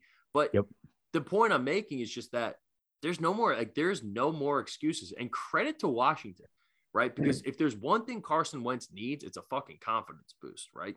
And showing him like, hey, we drafted and maybe even reached on a dude at 16 to draft this guy who could be a really, really special player. We're giving you tools to be our guy. Now go out there and prove it. I think, what I love about it too, is just the fact that this is a move in the right direction. I feel confident, more and more confident in what the Washington whatevers are doing every year. And I think that has a lot to do with the coaching, and they've been a really unstable franchise in the last 20 years, to be honest, but this just seems like a move in the right direction. I like what they're doing here in the draft, and that's saying something usually with them. And I think that's the stability that comes with Ron Rivera. Exactly. And I think Ron Rivera, Lord knows Daniel Snyder's far away from this draft, which is probably the first time it's happened in a while, where Daniel Snyder's not going to be super involved with how this draft is going to go. And I also think that Ron Rivera is the kind of coach that you only bring him in if you're going to let him be the guy who's running the fucking show. And I love that. I love what Washington did.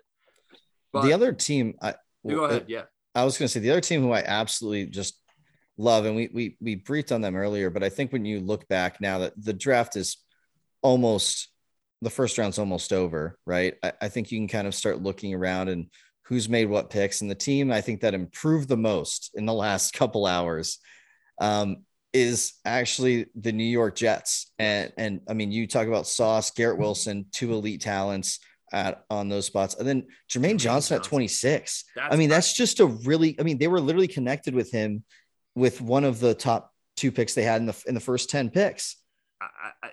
The fact that Jermaine Johnson went 26 is mind blowing to me. And I don't know exactly what it was. You know what this draft feels like? It feels like, and I said this before, I think it made it more interesting to us, but I think I think we will look back on this draft and say that more teams fucked it up than helped themselves, because it feels like a draft where every team is drafting for need. And what is like one of the golden rules about draft when you talk to the guys who really know the draft, right? Be careful. Best player available. Be careful when you draft for need alone. And there are situations where you do that and it works out. Like I think Trevor Penning going to from Northern Iowa, going to New Orleans and them getting Chris Olave. Like I think the Saints crushed it. Yeah. I think adding Chris Olave and people are talking about Michael Thomas. Michael Thomas hasn't played football in 2 years. Why are we pretending like Michael Thomas is going to step on the field and be a good football player? That doesn't make sense to me.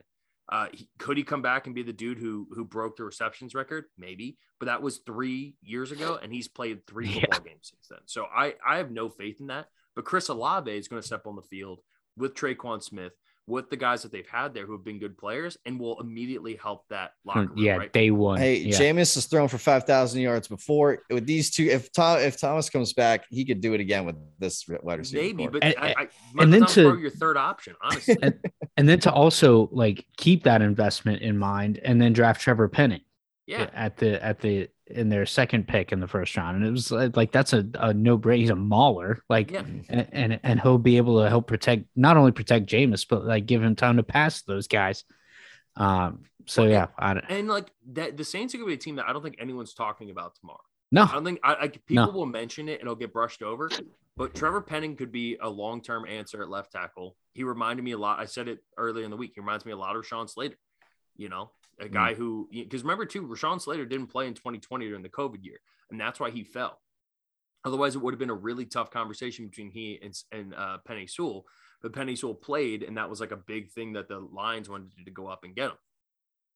I think the Saints made out like bandits in this. I absolutely agree. The fact that they traded a future first rounder, and it looks like they're rolling with Jameis. They have Andy Dalton there. You go out and you get a sure thing in Chris Olave, who, as you said a couple of weeks ago, Vito, reminded you of like the Devontae Smith of this draft. And I think that's spot on, because Devontae Smith, did he light the world on fire? Was he Jamar Chase last year? No, but Jamar Chase also shattered every rookie wide receiver number that existed. So like if we're talking about like comparisons to normal rookie wide receivers, Devontae Smith was sick. Yep. And the wide receiver core that's in New Orleans is better than the one that Devontae was heading to in Philly last year. So already we're talking about like adding more assets to that, because I really like Traquan Smith. Traquan Smith showed flashes of being really good. Marquez Callaway showed flashes of being really good. Yeah. Right. So you're adding just another weapon who's more polished, who's going to be able to get separation, get open. And then you're adding a guy to help Jameis stay upright, who's going to help prevent the ACL type injuries that we saw from him last year. I think the Saints made out as a team that no one's going to talk about as much, but they had a hell of a draft. Completely agree. It's very rare that you mortgage a future first round pick and you still end up hitting on both of them. And I think there's a really high likelihood that they did that without having to maneuver, because Olave fell to them. You know, Drake London going at 8, Garrett Wilson going at 10. That was another one that was like the second Garrett Wilson was picked, the pick was already in for New Orleans. And that was the thing, is like, you know, even in the mock, we were talking about like, maybe Olave falls to the Saints, maybe, or Garrett Wilson, or and they trade Saints up, had to the Saints had to trade up. Exactly, and that's my point, is that what they had to do was put themselves in position for that, rather than sit back and hope that they get one of those guys to follow them. They clearly had their guy and wanted to trade up to go get him. This pick is about to be nasty too, by the way, for the Bengals. The Cincinnati Bengals have selected Daxton Hill, safety from Cincinnati. It's going to be a Georgia defenseman, guaranteed. Yeah. He's Michigan safety, slot corner, versatile defender, Daxton Hill to Cincinnati. Great pick. Yeah. That's gonna help. That's gonna help them a lot. I love big time. The other team I wanted to mention here, and I think one aspect of the draft that we had talked about in the preview, but just to remind everybody, before this draft started, 8 teams did not have first round picks, and then 8 teams had had 2 first round picks. And the point of why I'm bringing it up is when we talk about teams who improve, there are drastic improvements this year across a smaller amount of teams in the NFL. So that's also what's really unique about it. There's a lot of teams with 2 picks. There's a lot of there's one with 3 picks, and like just to see that huge shift. And another one that I thought moved up and aggressively moved up was the Lions to go back up to 12. And they ended up getting in on that wide receiver run with Jameson Williams, who I get, they're looking at him like they probably were looking at him in some ways at 2, right. And then the injury happens. And then they're probably saying, okay, well, they get Aiden Hutchinson, they get their guy. And then they also get arguably the best wide receiver weapon in the draft at 12. And yes, they had to move up and they gave up a decent amount, but still like that. I mean, they gave up a lot. They gave up 34 and 36, and I think a 4th rounder as well. They gave up 3 picks, including 34 and 36 is like, that's a franchise. Those are where franchises are built, dude. Like those early 2nd round picks, that's like the T Higgins slot, right? Like, yeah. But to be fair, when we looked it up on the draft chart last week, we figured that Kansas City at like 30, 31, they would end up being paired to go to 11. And so those 2 lower picks to be able to get up and get that guy, I agree it's a lot, but if you think he's that guy, and the Lions I don't think they're looking to win now, so to say. So a guy who like that works for their situation, right? To come in week 5 or even on the pup list and coming on in week 6, like that's no problem for them. Yeah. And you know, what's interesting too, we talked about how there were 8 teams not drafting the first round. Well, Tampa Bay traded out of the first round. So even less teams. Like none of the 8 traded in, right? I thought for sure at least one of those 8 teams would trade into the first round. None of them did. Please. But I'll tell you what, like it is weird, you know, other than the Kenyon Green pick and then the Jahan Dotson one, which again was more, I think, the way the board was falling and knowing that Washington supposedly was in love with Chris Olave, and they were in a position to do that. But instead, they're like, hey, they might have had Jahan Dotson pretty close to Olave on their board, and they're able to, hey, we can pick up a couple assets. So did I. And let New Orleans trade up, right, and go up to 11, and we can just fall back and we'll take whatever the best wide receiver on the board is at that point. But I believe the only team that traded out was Tampa Bay. So 9 teams didn't have a draft pick tonight. So that's condensed style. And then you look at the teams who had multiple ones. Jacksonville had multiple. Detroit had multiple. Houston had multiple. Yeah. The Jets had multiple. 3. The Giants had multiple. The first 5 teams all had a second pick in the first round. Saints had multiple. Insane.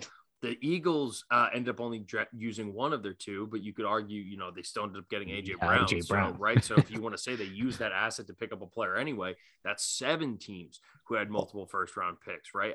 It's Baltimore, Green Bay, Chiefs, Kansas City, Green Bay. Minnesota traded up to 32.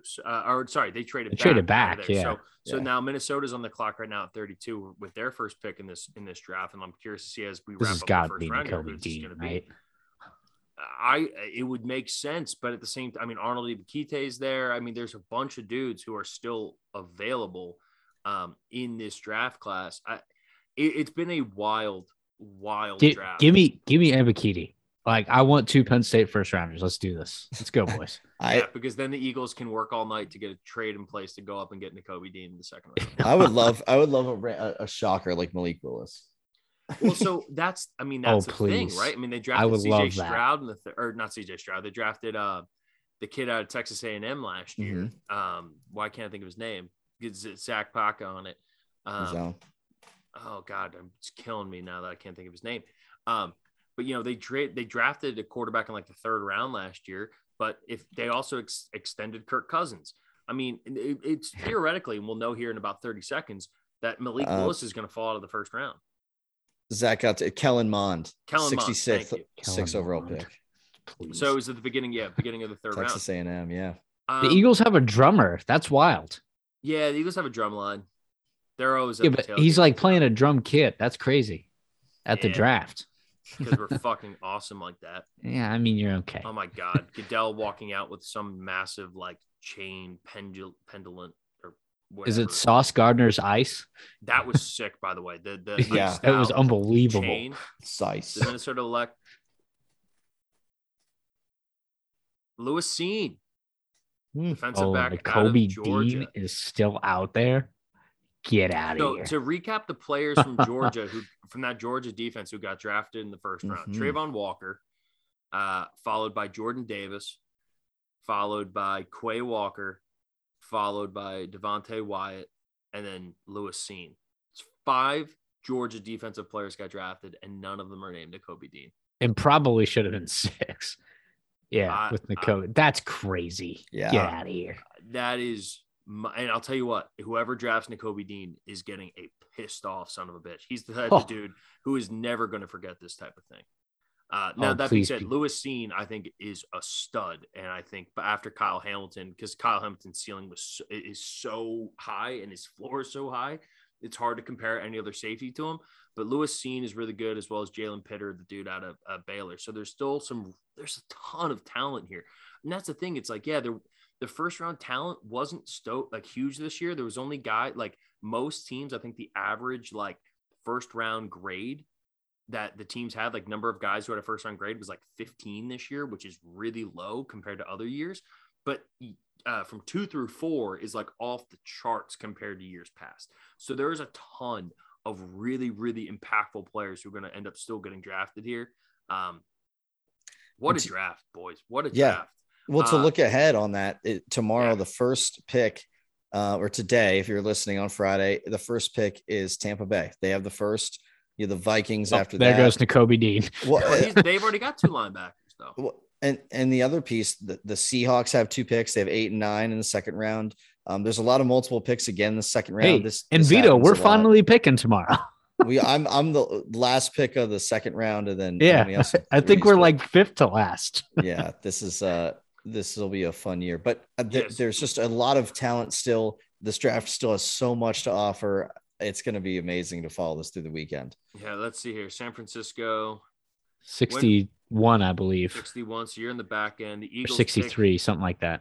Eagles pick again at 51, the 19th pick of the second round. So they would Jesus Christ, the Jets are going to have 7 picks before the Niners and Broncos get there. But yeah, I mean, we got Tampa Bay, Minnesota, Tennessee, Giants, Houston, Jets to kick off the second round, and then the Bears. So the Bears will be, I guess, Tampa Bay, because they didn't pick tonight either. But the Bears will be, and Tampa Bay will be the 2 teams that didn't have a first round pick who will get a chance to see. One question for you guys: where do you think Malik Willis goes now? Quickly, there's Tennessee at 35. Tennessee, yeah, I was gonna say that too. Yeah, that's a good fit. And if not there, I mean, you can look at the Giants at 36, Seahawks at 40 and 41. The Seahawks have back-to-back picks at 40 and 41. Yep.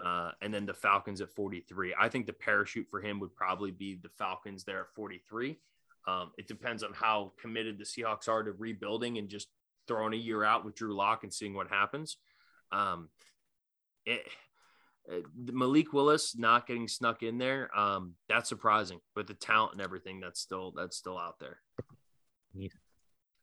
I agree. I think you have a couple first-round talents still in the pool. Well, and let's go through some of the names here, and then I have one more question here. Nakobe Dean, Malik Willis, Andrew Booth, Breece Hall, Ibikite, Ojabu, Mafi, the outside linebacker from Minnesota, Christian Watson, Sky Moore, Desmond Ridder, Kenneth Walker, Matt Corral still out there, Jalen Pitter, Sam Howell, Josh Paschal, the defensive end out of Kentucky, Bernard Raymond, the offensive tackle from Central Michigan, Perion Winfrey, the defensive tackle from Oklahoma, and you have Mechie and Christian Harris. I would expect, all those dudes. Also Drake Jackson too, the outside linebacker from USC. I really like. It's going to be really interesting. And day 2, that to me is where drafts are ultimately won and lost the most. Is how does your team do on hitting on second and third round picks? And if your team hits on a couple of those guys, the Dallas Goddard's of the world, right? I mean, those second and third round guys, like that's where most people end up winning a lot of Super Bowls, a lot of games get won and lost by how well you produce in the draft in the second and third round. All right, so let's end with this. We each get one. Your favorite moment and or draft pick from night one of the NFL draft. Oh man. So I know this is funny, but like for me, there was a moment that I think I'll remember for a while, and it wasn't a draft pick. It was actually when they walked out and introduced all the players, and they call them each up one by one, and they come out to take a picture all together. Everyone had this crazy done up suit that's custom, right? And had like the fashion has gone off the charts at this stuff. But then George Kalafdis out of Purdue comes in looking like everyone you've seen at a career fair in college ever. Like you know what I mean? It was just like he came out and I was like, this guy's a Big Ten defensive end right here. Like it was just so funny. It was like, that's a great go back and look at it. And it was just so fun. It was probably like the suit he's had for a long time, but it was, to me, it was like a stood out moment where for him, it was business. For everyone else, it was like a giant event. But that stood out to me. And then in the draft, I think the moment that was craziest for me, and I know it's probably for you, Jeff, was the actual Eagles trade. Like that was a really great trade to get a surefire wide receiver number one and really not have to give up much for it. And the fact that Tennessee was willing to do that, it was also a little strange. And I guess it's more for a contract and again, the way they're going to build their team. But that was it for me. Yeah, for me, I think my funniest moment of the draft was Sauce Gardner taking a left turn when he should have taken a right. Yeah. And then hustling incredible back while he was carrying the ice. Yeah, he had to hold the chain because it was so heavy. He was so petrified of that thing ripping off his neck as he was running. Yeah, so that was my funniest. I think the biggest moment was, as much as I hate it, not hate's a strong word. As much as I, the Pittsburgh thing, it was really cool to see Kenny Pickett as emotional as he was, getting the call from the Steelers and then him being with his family and all that. So, a really cool moment, and that's the kind of stuff that this draft brings out. And even though it was Pittsburgh, it's one of my favorite things about sports is the emotion of it. So, really cool to see that. Yeah, no, I completely agree. The Kenny Pickett story was awesome. My favorite moment was Roger Goodell, after 13 years of being the MC of the first round of the NFL draft, is still just as bad at public speaking as he ever was. And the awkward, hey, Ice Cube, I see you up front. God. Hey, come up on stage, man, which had to have been planned because Ice Cube went out and went through the back, and Ice Cube happened to be standing. Ice Cube's not sitting in the front row around all the fans. Like, what are we doing? It was so cringe. And my dad was killing me with some of the jokes, dude. I said to him, I was like, we were like doing imitations of Roger Goodell calling out to Ice-T or Ice Cube. And I was like, hey, Cube, what's that song? What do you guys say to the police again? I don't remember, just awkward old white guy trying to talk to Ice Cube. So that killed me. I thought it was so funny. But yeah, I mean, obviously as a fan, it doesn't get any better than trading up in a draft and you're just on pins and needles, just like, who are we going to take? I wanted Kyle Hamilton so bad, but then knowing that it was likely going to be Jordan Davis and just knowing the upside and what he could be and what a specimen he is as a human being, it gets you so excited and the hope just fills you. We talked about this, Vito, you and I did my rant last week after the Joel Embiid buzzer beater, right? Like that was one of those fan moments where like, I don't care about any of the negatives. Did you see what that guy did at the combine? I don't care how hard I've criticized the combine. Did you see what that guy did in his 3-cone shuttle? So that moment, and then obviously AJ Brown being a Philadelphia Eagle was unbelievable. And I would just say as a whole, just those moments, just seeing these guys have their lives made. All of these guys are guys I covered in college, all guys I've talked about for multiple years. And to see them have these amazing moments around their families, for sure, was amazing. So, and I can't remember the last time a number 1 overall pick was not there on site, other than 2020 when everyone was remote. But but Trayvon Walker being there with his family, that was pretty cool. Even though he wasn't I don't recall the last time our overall first Baker pick wasn't. was not there. Oh, really? Yeah, Baker. Yeah. I don't think, and honestly, I kind of love it. I really do. I think we have the technology that like, hey, your agency is gonna set you up in a nice Airbnb. They're gonna cater the whole thing. You can have as many people as you want. You get to wear whatever you want, and you get to have as many of your family members around you, as opposed to being like, hey, there's 5 people here, and one of them's your agent, and you have to make a tough decision. Those lounges looked nice, I will say, this year. Those were built out. That was wild. It looked like Bellagio. I mean, come on. Well, that's the thing. It was literally a lounge at a Vegas casino. Like, that's what they were. It was like poolside, like cabanas. It was kind of awesome. It was awesome. And again, like even like the player who I didn't love the most in this draft, who was Charles Cross, and we talked about it, like I felt like Seattle took him in the right spot. Like I just feel like this draft is either going to be like everybody took their guy either at the right spot, or they all drafted for need and not best player available, and it's going to bite some teams to come in the back. And me and Vito don't have guys yet, so chill out there, Hoss. That is the best part of the NFL draft, is because we all have such high hopes, and half of these guys are going to be good. The other half are not going to have amazing careers, but this is a night of hope for you and your fan base. And so as a fan, for all of us, that's what's amazing about the draft. So thank you for coming along. I know we just talked for about an hour straight, and half of it was just what the fuck just happened. I just love it. I love how this first round went, and the NFL draft it's undefeated, man. It's there's nothing else like it. There's nothing else. We can talk about our favorite sporting events and all these amazing things. There's nothing that is similar to what the NFL draft is. And it's why it's one of my favorite nights of the year. And to have that with the Sixers 30-point win after people are going to hear in the open how I was ready to just disband the entire team altogether. And now the Sixers win by 30. The Phillies finish out with the sweep, and we have AJ Brown as a fucking Philadelphia Eagle, and Jordan Davis is going to be the next fucking Fletcher Cox. So I'm on an absolute high. Thank you all for listening. We will break down the rest of the NFL draft and some of our favorite picks from the second, third rounds, as well as the rest of the draft on Tuesday's pod, as well as update everybody on the NBA playoffs. For the boys, thank you guys for hanging out late. This was a slightly drunk, the draft was slightly drunk. We were also slightly drunk, but that is what makes the NFL draft so beautiful. So we love you. Thank you all for listening. We'll be back on Tuesday. Have a wonderful weekend. We'll talk to you guys then. Take it easy, everybody.